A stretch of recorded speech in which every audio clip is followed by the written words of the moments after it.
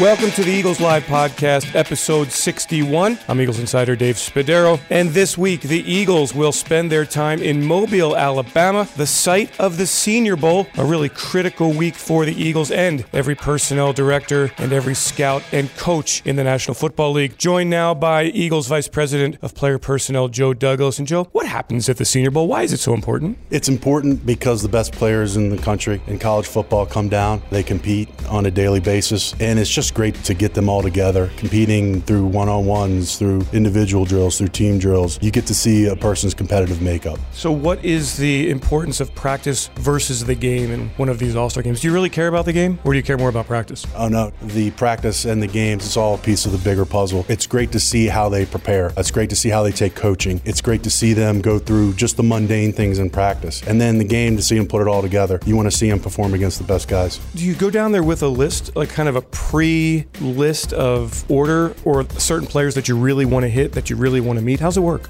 Once you get to this game, every player is a top-level player in college football. So pretty much you know that you're seeing the best of the best. And when it comes to senior players, we come down, we split up the team into position groups. Our scouts evaluate different position groups. They come back, they give us their rankings, their report on each individual player, how they've done through the week. And so this is all about the college draft. There is still the matter of the free agency and building this roster. And look, the Eagles were 7-9 last year. Close games, couldn't win in the fourth quarter. What do you think of this football team? You know, like you said, this team had played a lot of close games. At the end of the day, 7-9 is not acceptable for anyone here, nor should be acceptable for any fan of the Philadelphia Eagles. We know that we were in a lot of close games. We know we've got work to do. This is a good start to the offseason, getting down to these all-star games, talking about UFAs with our pro scouts. It's going to be a huge offseason. Joe, you came in last May after the draft. As you look back on the year and the draft class that Howie put together, what do you think of that group? You know, I think with the maneuvering that Howie did, the creativity to go from where he was originally in the draft all the way up to 2, to get your franchise quarterback, to get guys like Samalo, to get guys like Vitae, to get guys like Smallwood. There's a lot of pieces of the puzzle for the future for us to add. And this past draft, I think it was a very big success for Howie. How do you feel about this roster, Joe? You know, I think this roster has talent. I think this roster has a lot of talent on both sides of the ball, offense and defense. Right now, we're going through the process of unrestricted free agency prep, draft prep. We're trying to add to the roster, add competition to the roster, and add the best people we can add. Howie has said the Eagles want to build around Carson Wentz. So can I assume safely that the Eagles will look to bring in players at wide receiver, players at running back, supplement the offensive line, really address that side of the football? You know, I can definitely tell you that we're going to talk about every position. We're excited to bring the right type of people, so we're going to try to upgrade any spot that we deem can be upgraded.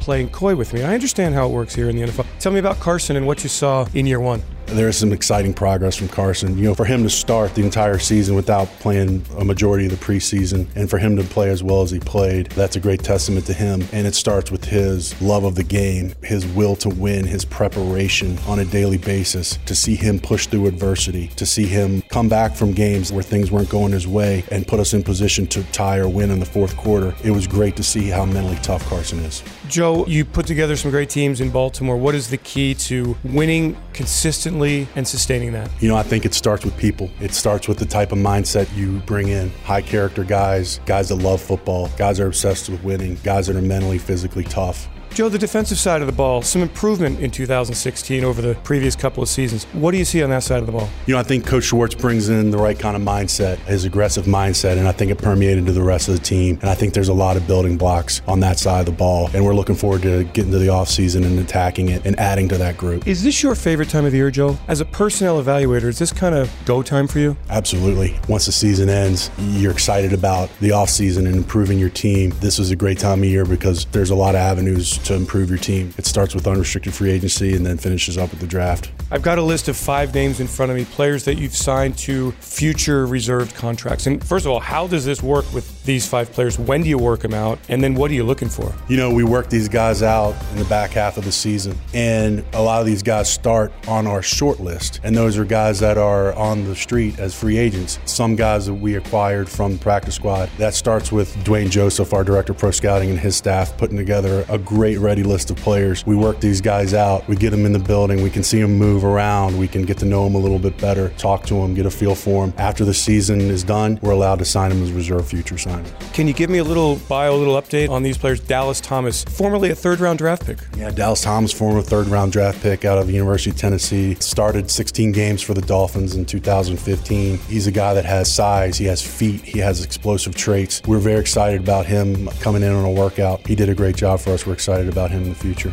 Andrew Bonnet, who is here as a practice squad fullback, formerly a teammate of Carson at North Dakota State. Yeah, Andrew was here for a while. Andrew's tough as nails. You love the competitor. He knows how to win. He's from a great program. You'll like the saltiness. He brings the ruggedness and the toughness. And wide receiver Dom Williams, I got to tell you, never heard of the guy, don't know anything about him. Dom was an undrafted free agent out of Washington State, signed by the Chargers. He was on their practice squad all of last year. Dom is a tall guy. He's 6'2 plus. He runs mid 4.4s, excellent length. He has a big catch radius, very good ball skills. We're excited about adding him to the mix of wideout and letting him compete. At guard, maybe center, Josh Laribius, who played a lot in Washington. It seems odd that he would be out of a job last year. No, Josh was a third-round pick out of Southern Methodist by the Washington Redskins. Undersized guard center with very good athletic ability. He came around mid-season on his workout. Everyone really enjoyed being around him. He's got a great personality. He loves ball. We're excited about him getting a chance to come in here. And then Mitchell White, a cornerback.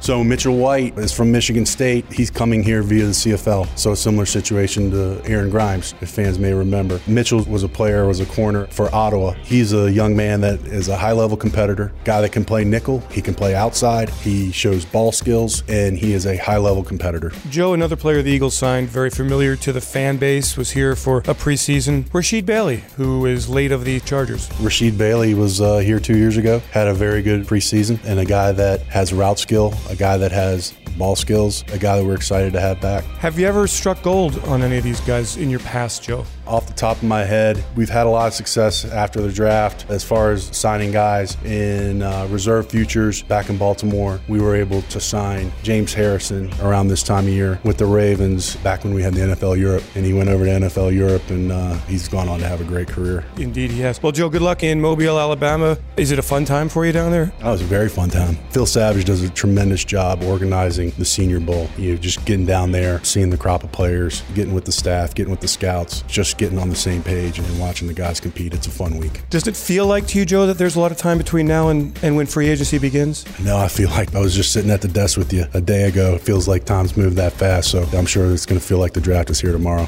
Hey, Joe, good luck and thanks for joining. Thanks, Dave. Appreciate it. That is Joe Douglas, Vice President of Player Personnel, joining us on the Eagles Live podcast. I'm insider Dave Spadaro. Thanks to Brian Thomas for putting this all together. Thanks to you for joining us on the Eagles Live podcast. We'll be back in 2 weeks.